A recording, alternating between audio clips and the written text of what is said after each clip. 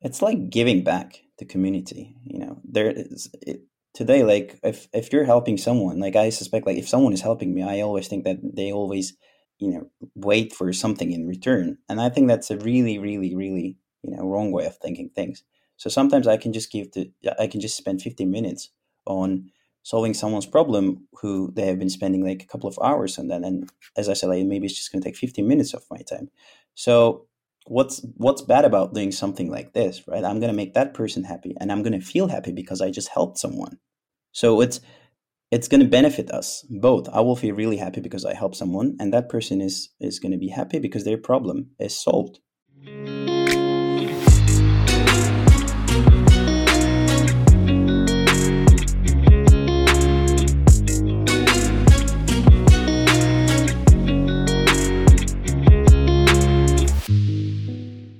Once upon a time, there were tens of thousands of makers struggling.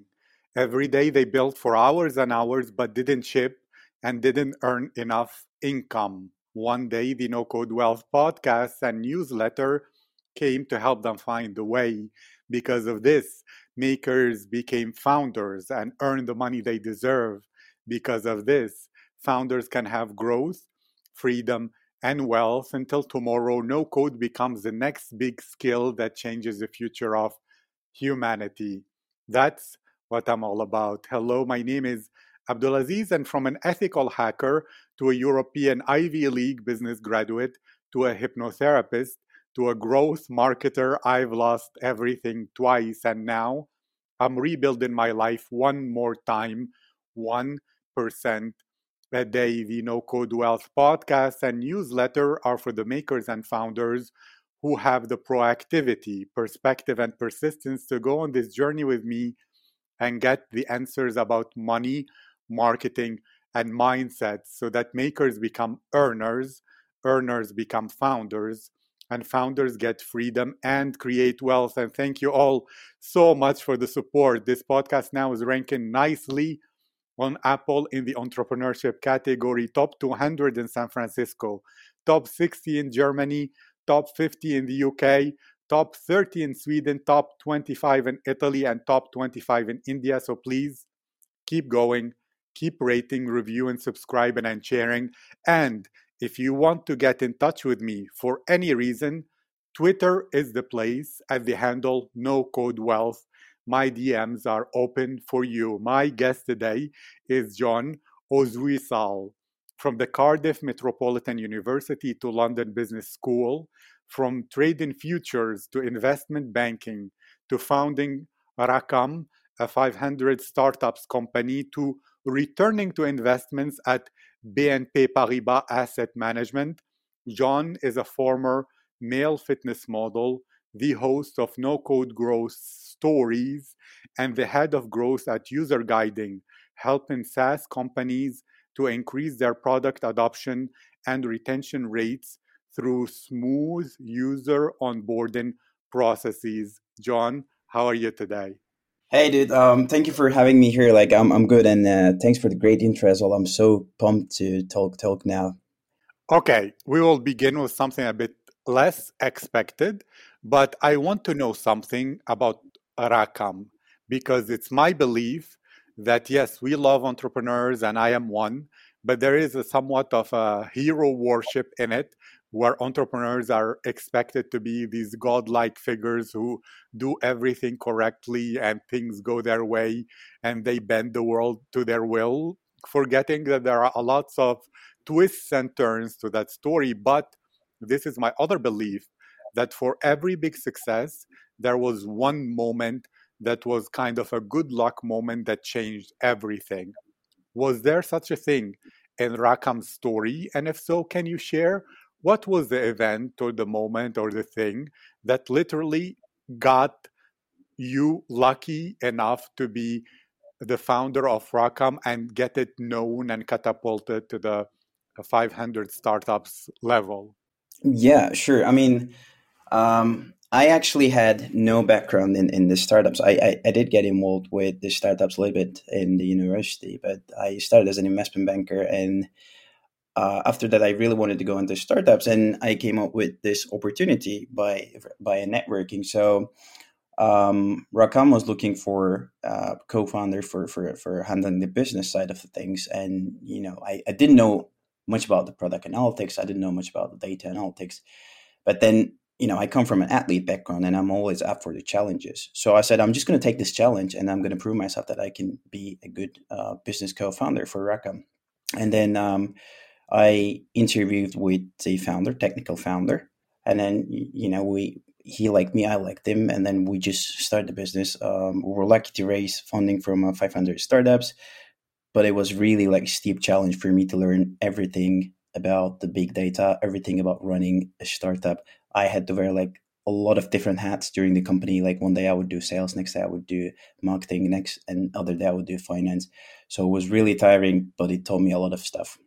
I love that. So I see you are somewhat, and this experience was the embodiment of luck being opportunity meeting preparation. And in many ways, it's you are growth marketing yourself or growth oriented, where you went for the challenge and you pushed your skills to the limit in real world scenarios where you're forced to learn, or as um, Arne Bleek said, it's like a binary situation where you can crash and burn or succeed. So that's my understanding. And to begin a bit more about today and user guiding, my question is, what happened in the world in general or the market of SaaS specifically that makes today and now the right time for user guiding to exist?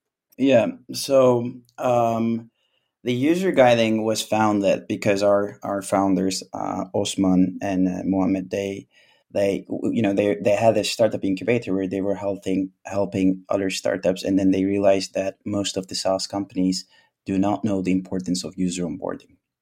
And then they searched up for the companies who were providing user onboarding software, and then they came up with the idea that most of these softwares are not user friendly enough, not good enough. So then they started the user guiding.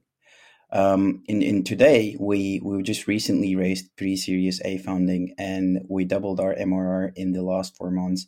And the business is going well because, especially for the post-COVID, like most traditional businesses are now going online. And when you go online from a conventional business to online business, you need to onboard your users properly. So that's where we come in and help, especially SaaS companies, with the onboarding. And the reason that I think we're having an increase in MRR is because people do understand how important it is to have a proper user onboarding processes. Because think about it like this. So imagine that you have this bucket, and then you're trying to fill that bucket consistently, right? If you have a hole in that bottle, you're never going to fill it. So even if you take that principle and apply it to startups, imagine that you're acquiring tons of customers, but if you cannot retain them with a proper user onboarding, there is no point of filling your bottle if you have a hole there, right? So that's where, as a user guiding, we come in and we help you to onboard your users properly so that you do not have that hole in your bucket.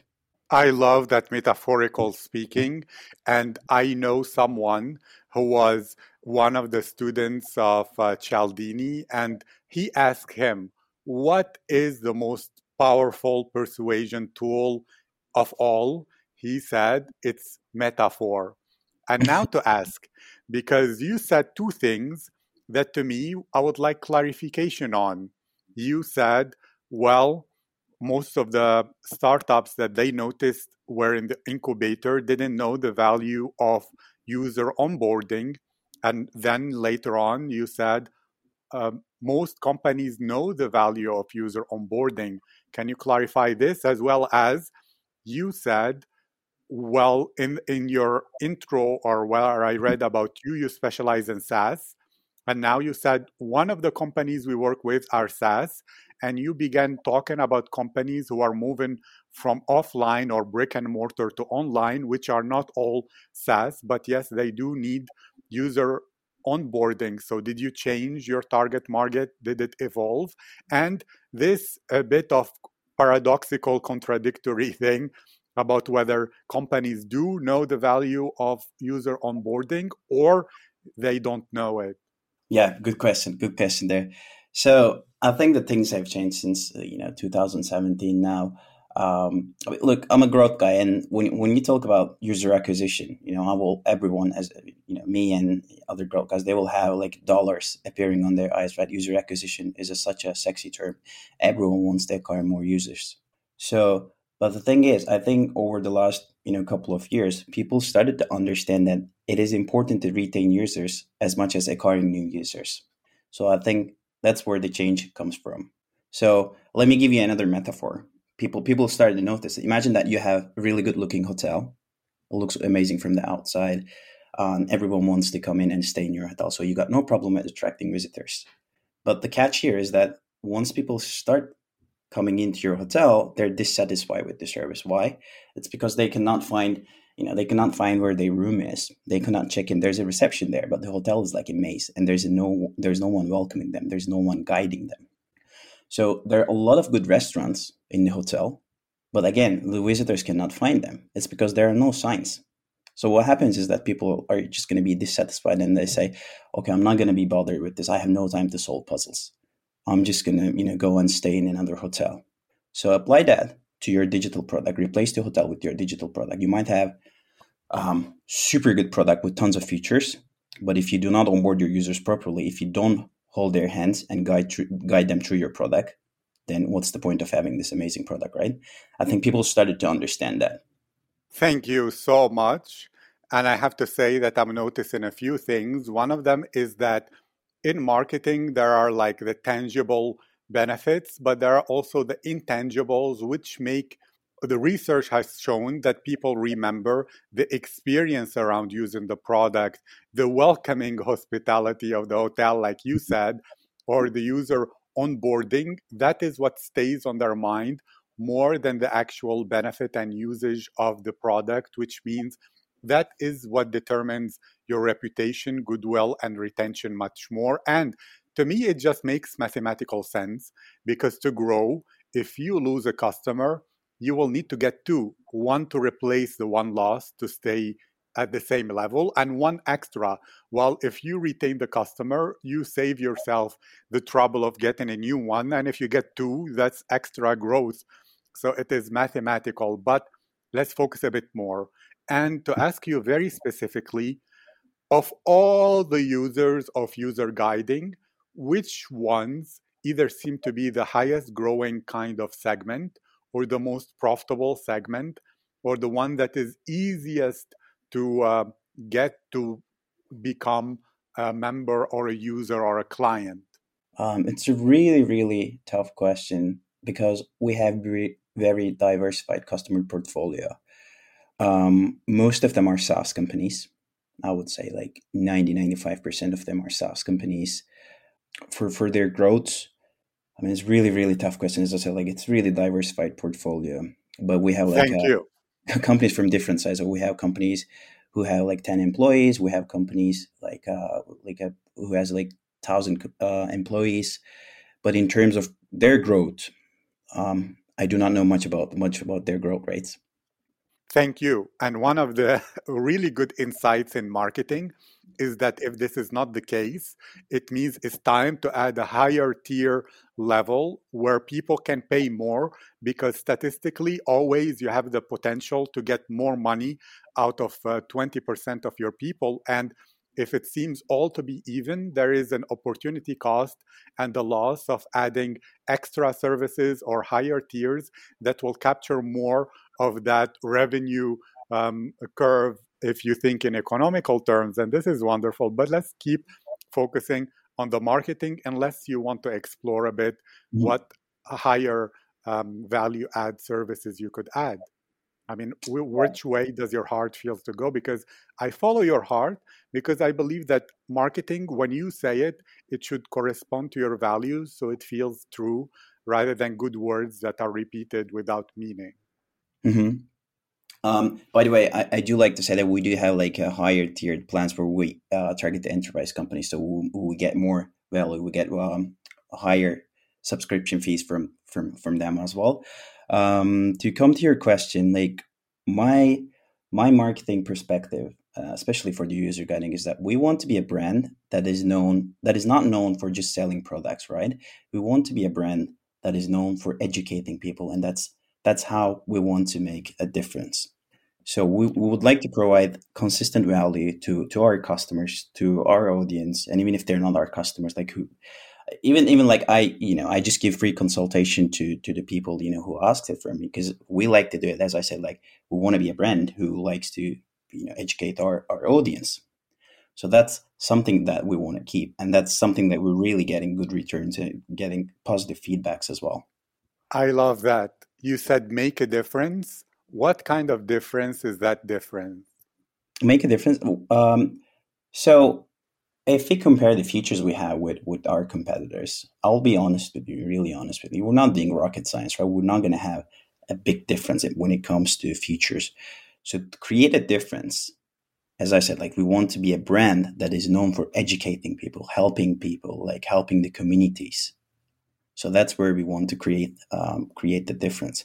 It's like, if I wanted to give a growth app, it will be something like give some value for free, and then you will see the growth. I believe in that, and I think it works well. Yes, value in advance, which is demonstration, which is the highest form of proof where people experience for themselves the benefits without paying, which proves that you provide the benefits while open up or move in the free line. And I love that. But I'm asking now about your values, really. You said making a difference for communities by educating them. What kind of education and which kind of difference, if you had to choose, will be the most impactful or important for you? Yeah. So what kind of education? Let me give you just one example. So, for example, we started this customer perks page where like anyone can click the link and then ask a free consultancy or like onboarding growth for me for like a 30 minutes, and I'll be happy to do that. So that's one value that we're providing as a user getting, and that's one value that I'm providing. Okay. Typically, when people come to you for those Yeah. 30 minutes, which problems do you seem to be most consistently and repeatedly helping them with? For the growth, I see that a lot of people are stuck with finding their messaging. That's the question that I get the most. Like, how do I deliver my marketing message? So that's the question I get the most. People are usually Thank like you. saying, But how do I deliver my marketing message, or what should be my marketing message? Because you mentioned they have trouble with their messaging, but then you "Mhm, spoke about delivery, which is different, like in the stock market, where there is speaking about the value or the inherent value or the real value investing, while there mhm." is also ability to make money in the mechanics of the market irrespective of the real value of the stock. So now I'm speaking to you, or do they have trouble knowing what their message should be or delivering that message in the right way? um, some of them they don't know how to deliver it in the right way. They know what are the main benefit a user would get from their product, but they cannot just make a clear messaging, right? And that's the most common case that I see. So they come to me and say, "Hey, my product has these features and all this good stuff," and then I see their landing page; they're listing all these features there, but they do not know, what is the main benefit someone would get from using that, from using the tool. So that's where I help them the most. So I help them to Th- come up with a really clear message so that th- the reader will Thank you. understand Yes. what is the main benefit they would get by using their tool. I like this. Although now we're speaking more about the benefit of your own extra value, but to make sure that I understood correctly, is this, and speaking somewhat of a metaphorical way, although it's Mhm. not directly, in marketing, when you are selling a paid newsletter, it's very difficult to sell because you don't know exactly what will be written next month or the month after that. So, what people do is they sell the bonuses, and the main product becomes somewhat of an extra bonus or a secondary thing where people will buy to get the bonuses and stay for the newsletter. So is this what is happening somewhat here, that it's the value and the education you're adding is what creates reciprocity and value, and therefore in return people choose you because they know you, like you, and trust you, and therefore you're not really selling your product or service directly, but indirectly. Is this a fair understanding of the way that you're marketing? Okay, so let me just explain like really briefly. So basically, I just help them to find the so you can part of their product. Let me give you an example. Imagine that you have you're selling a software to salespeople, right? So you're putting the image of a luxury card on the left, and then you put your logo on the right side of the picture. So you say use use my sales software so you can top up your level up your sales game, and then so you can have more comfortable life, so you can make more money. So what I do, I try to help people to find the so you can of their product. I like that. And to go a bit more, because now we're speaking about two different things.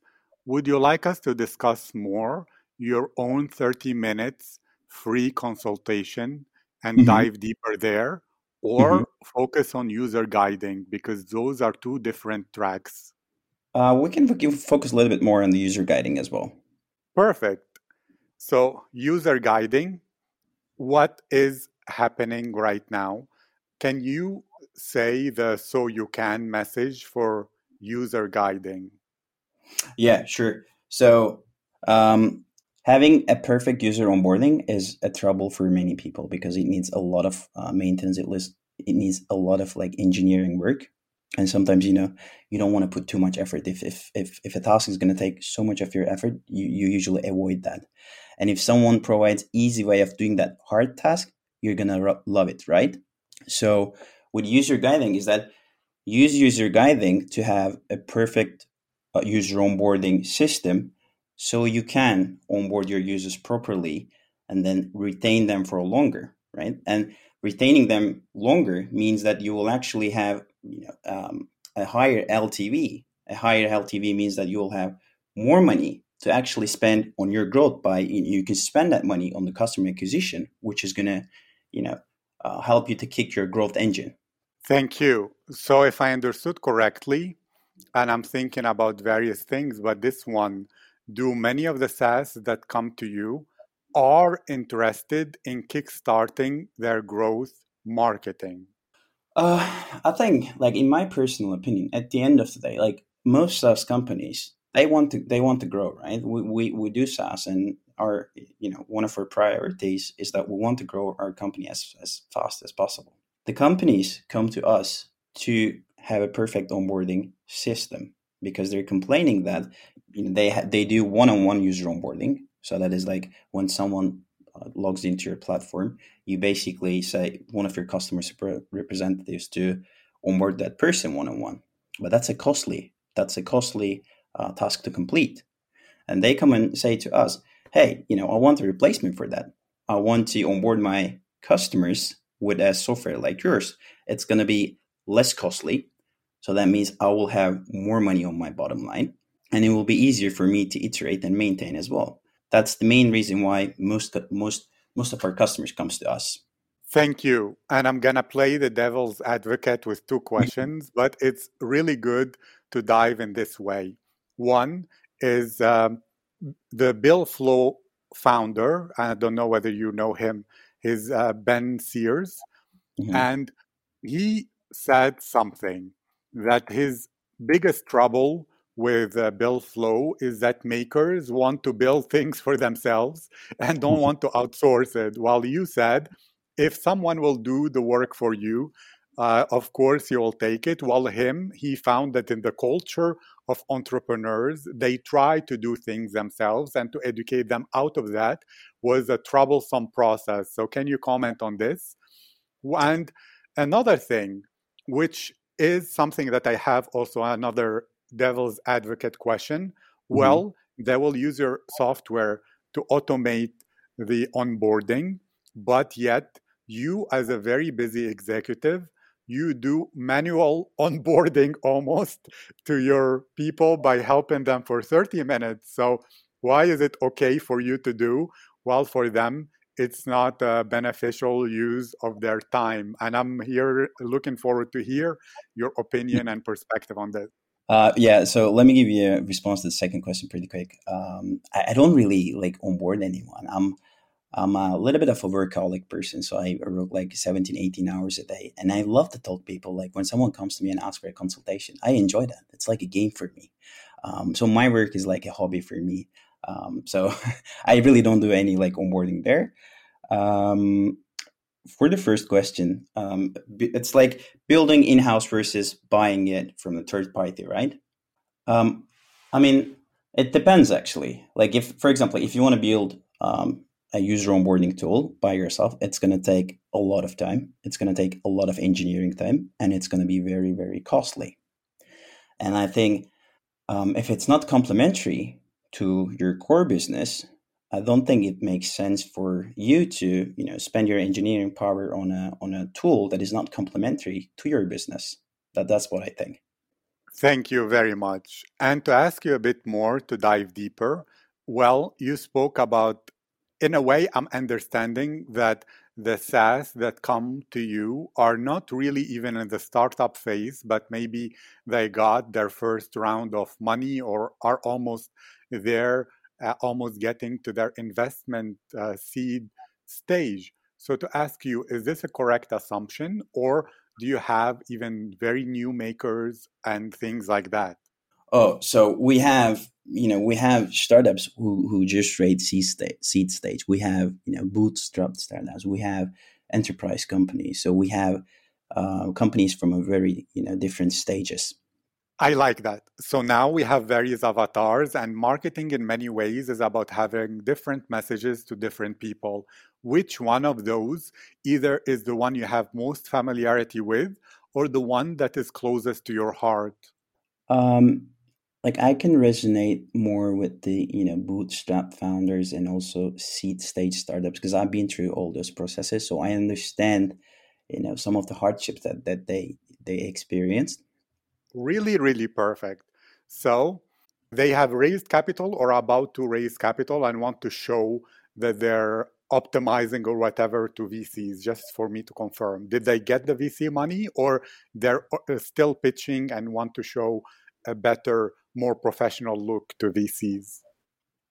For me, seed stage is already like raised small amount, and they already pitched to the VC, and they have a working product. Perfect. Really, really wonderful. Really brilliant. I love this. Okay.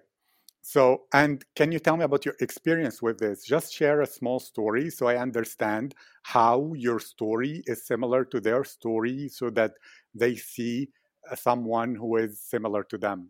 Mhm. So let me give you this example. Like, so I recently created a list on Twitter called Rise of the Makers.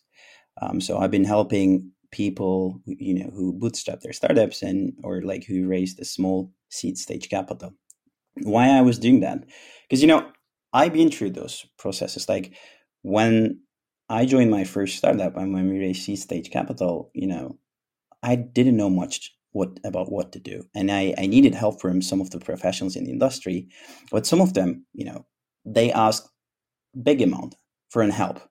So though in back in those days, we didn't really have that much of a budget that we can spend on those kind of consultations.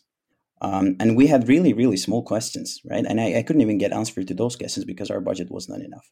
So I started that Twitter list so that I can help people who are in the same situation as me, right? So that's something that I'm working on, and that's why I said like I can resonate with these people because I've been through all of these problems, and this is the reason I created the list. So I couldn't find much help back in these days, but I want to be someone that who could help those people with the problems that I faced, especially for the growth marketing side of the things. I love this, and I know you're returning back to your own added value, and I feel that's now what is resonating in your heart. So let's leave user guiding and focus on this because I've Mhm. been trying to go there, but your heart is bringing you back to to the other track. So let's go there. That's where what is happening today, and it's a very valuable thing. So, okay, you help those people because in the past, when you had even very small questions, you didn't have the budget to help to get those questions answered. Let's Mhm. answer me, please, on two questions. One, if they don't get their answers, the answers to the questions they have, what is the worst thing that can happen? And the second, why is helping them meaningful to you and touches you emotionally? So, what is the worst thing that can happen? The the worst thing that can happen, I can just say, I don't know what to say. I do not have this information, and I couldn't solve it because I never claimed that I'm an expert or No, guru no, or no, something. not to you, but if you didn't exist and they had those questions and no money to get experts, what in there for them is the worst thing that would be happening? Would they delay their launch? Would they risk bankruptcy? Would they create a product that is subpar? Will they like fail on the day where they go on product hunt or whatever? I don't know. Just, in them, let's say you didn't exist. So I understand the difference you make in the world, and why is that meaningful to you on an emotional level? Okay, I think they would have to do a little bit more digging, and they would have to find the answer by themselves. So they would have to, consume more time. So if I didn't exist, why it means to me, it's because it's like giving back to community. There is today, like if you're helping someone, like I suspect, like if someone is helping me, I always think that they always, wait for something in return, and I think that's a really, really, really, wrong way of thinking things. So sometimes I can just spend 15 minutes on solving someone's problem who they have been spending like a couple of hours on that, and as I said, like maybe it's just going to take 15 minutes of my time. So what's bad about doing something like this, right? I'm going to make that person happy, and I'm going to feel happy because I just helped someone. So it's going to benefit us both. I will feel really happy because I helped someone, and that person is going to be happy because their problem is solved. Uplifts my spirit, I would say. Great, great. So, two things. When it uplifts your spirit, what happens? Do you work harder hours with more energy, or do you feel more fulfilled, or are you in a stage where you think money is just a scorecard and what matters is changing the world? So that's one level. And we're working on two tracks, which is might be confusing to some people, but it's wonderful for me. And to them, you said what they will waste is time to dig more. Why is saving time important for startups at that bootstrapping stage? Because some of the business schools, they tell you, look, you can either have capital. If you don't have capital, substitute it with time. So Yeah. time is a substitute for capital, and capital is a time saver. So to you, why is them spending a few more hours to solve that problem? And I'm not saying I agree or not. I'm just trying to get Mhm. your answer. Why is them wasting time even such a very bad thing? Mhm. I mean, I wouldn't say that such a bad thing, but I would think about it this way: like instead of brainstorming it on what they should put on their land page for 10 hours, if I can help them in half an hour, then they can allocate their time more on delivering the best experience for their core product. That's how I see it. Wonderful. So let me ask again, and this is really good. So to you, startups and at whatever, even bootstrap, let's speak about Mhm. bootstrap and consider that those who raised a small amount of money are also still bootstrapped. So to you, the most important and valuable thing is that they spend their time on the better user experience and core product, correct? Mhm. Why is that important to you personally that the customers of those people have a great user experience? Because I was in a seed stage startup, and I know, like, I was a co-founder, so you need to spend the most time on delivering the best experience for your customers rather than spending time on non-complementary things. If your core value is to deliver, I don't know, XYZ, then you need to focus on how you can better deliver XYZ. That's how I see it. Thank you. And if they don't focus on delivering XYZ better, what happens? Do they get like worse results in the marketplace? Do their competitors win? Do they lose their savings because they spent it on that their bootstrapped um, thing, or do they go grumpy home and their significant other hates their mood and therefore they have an unhappy family situation? Or what is Yeah. going on there? As well as share for you when you were frustrated, you were in the bootstrap stage, you had no answers. How did that affect your life? I think if they focus on delivering the best experience for the core value, they're just going to create a product that advertise for itself, right? When something is way too good, people are going to be champion of your product and they're going to spread word of mouth. So you don't even have to do much marketing. If your product is so good that it advertises itself, then you're hitting the two birds with the one stone. That's how I see things. Thank you. So, to you, you believe that a huge competitive advantage is that they create a product that exceeds expectations, and therefore people are so happy and delighted that each person will like get them three more viral or referral clients, and therefore they will have huge growth without them spending too much money on marketing, but letting the happy customers market for them. Is this correct? Depends on what kind of product you're selling, but from my own experience, I would say yes. So you need to focus on finding the core functional value of your product.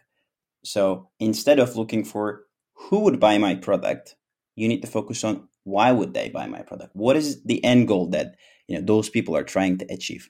After you find that, you need to double down on delivering the best experience, taking them from point A to point B, allowing them to achieve that end goal as fast as possible and in the best way as possible. Yes, the so you can goal, and to ask you, why are you able to give them those insights and experiences about all kinds of SaaS or others in like 15 or 30 minutes? Like to know about, I know one thing, you have been in their shoes, you understand them through empathy. So now I'm thinking about the other part, which is competence or credibility. So, Mhm. what in you gives you that authority position of being able to give them the answers faster and in a way that is more likely to work? Yeah. So I don't just give them everything in 30 minutes, but what I do is I don't give them the fish. I What I do is I try to teach them to catch the fish. So I use some frameworks and I try to guide those people to understand how the way I see things, and then this is how I help. I can't just find for some products I can see the core functional value, and some I cannot. And if I cannot see the core functional value, I need to do a research. And if I don't have a time, like I will just tell them, I'm sorry, like the product is too complex for me to understand. I need to do a little bit more of digging, but I do not have time to do it. So I just say I don't know the answer. I like to be honest. I don't like to come up with stuff.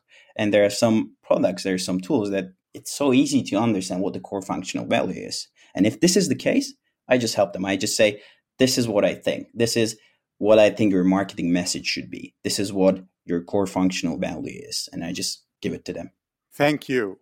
So, if I understood correctly, when they focus on their core, um, the core functionality and the so you can, and laser target themselves on it, they will delight the customers by over delivering results as well as creating a really great user experience that will create raving fans who will be somewhat of a marketing army that goes out there and raises awareness and tells everyone, which is both an endorsement, a testimonial, as well as marketing, which money will not be able to buy, at least not at that level, if we assume it is scalable, which it could Mm. be.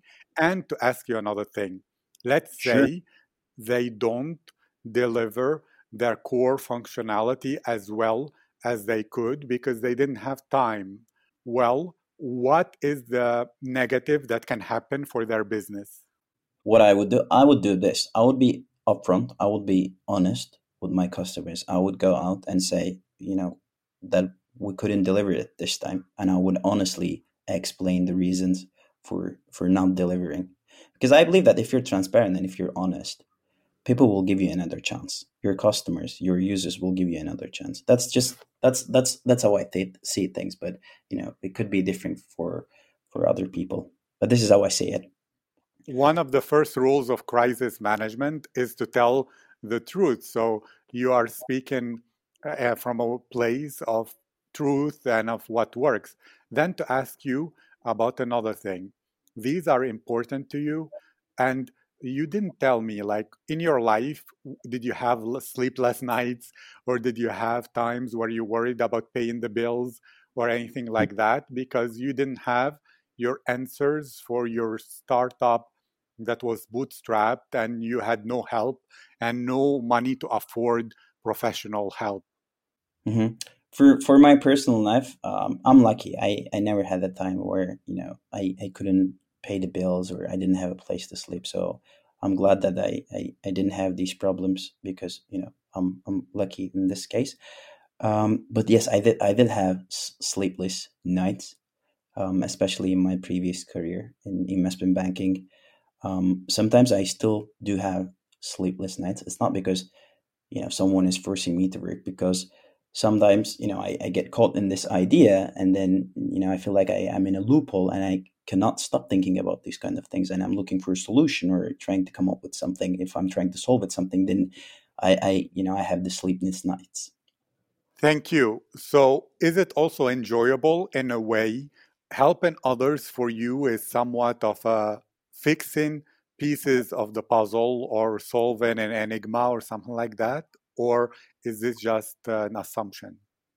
It's like sewing the pieces of puzzle. Like, to be honest, I don't know everything, and I think no one can know everything. But even though like some people come up to me with something, and I don't know much about it, but I like to learn about it, and I like to see it as a challenge, and I like to solve it. And the more I get these kind of challenges, the more I improve my knowledge base as well. So that's one thing that I really enjoy. I like that. It's really, really wonderful. So, if I were to think about what you do, is you have this list or any way that people wish to reach out for you for a 30 minutes free consultation.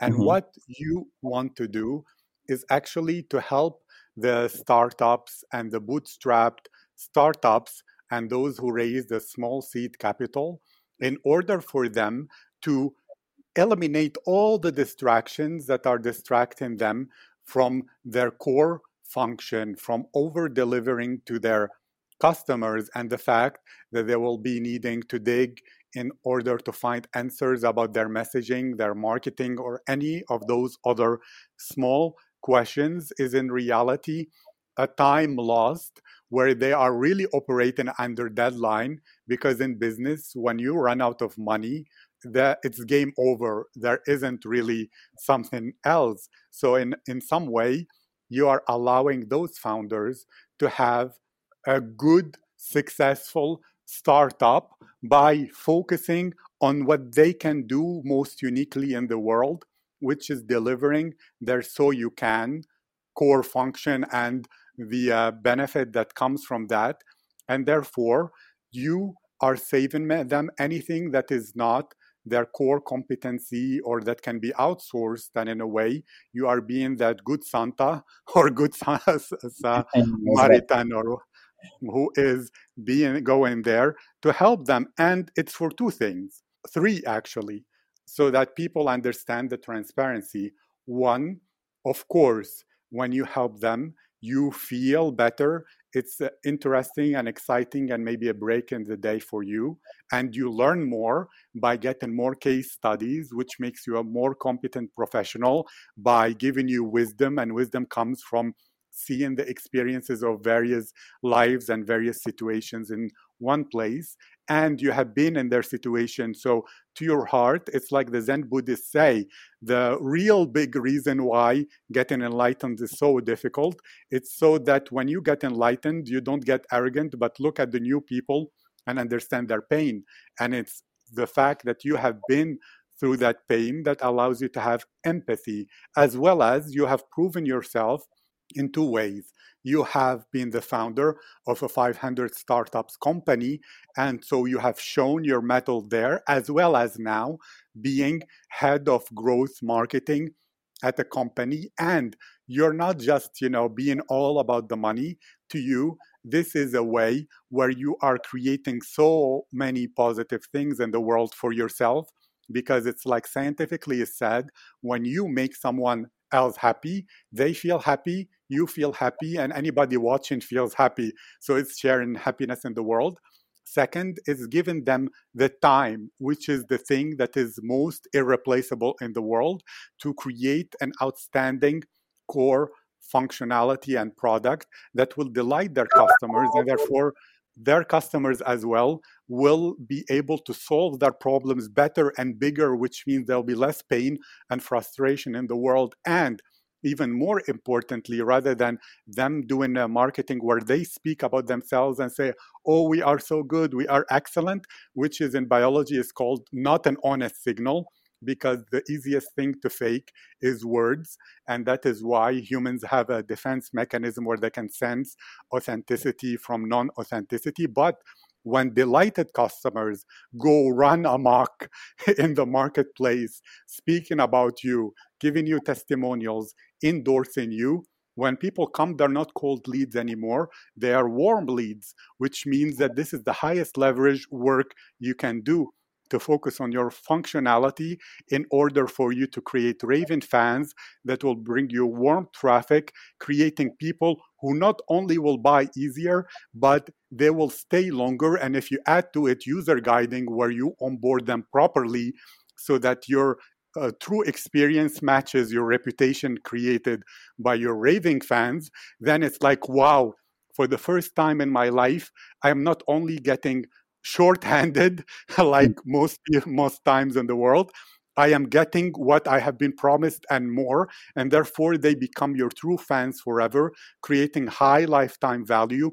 And that lifetime value, you can use it to both invest in better core functionality and understanding other so you cans that they have, so that you serve them even better, as well as invest in growth marketing, which will add even more fuel to this fire of your growth, catapulting you like a rocket to the higher spheres. And all of this because they came to you today for 30 minutes to ask you about some questions that will allow them to focus on this core functionality. And each minute saved today, it's like that compounded interest where they say, in the Roman times, if you invested 1 cent in a bank at a 1% compounded interest yearly, I think, if I remember correctly, you will have more than all the money in the world today.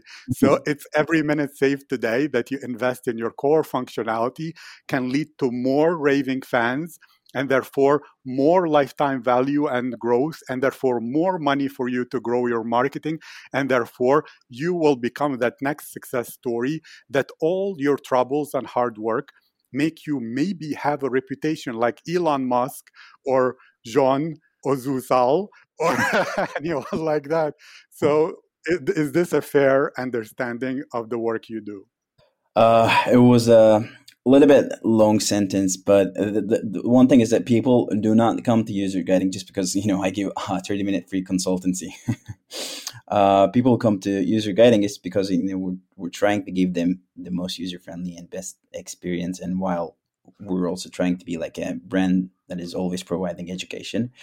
Apart from everything you said about me as for my personal brand, there is also another thing why I like to do this consultancy thing. It's because you also make friends, right? I like to meet with new people, and once it happened in the past. Somebody came to me for a consultancy, but then we became friends.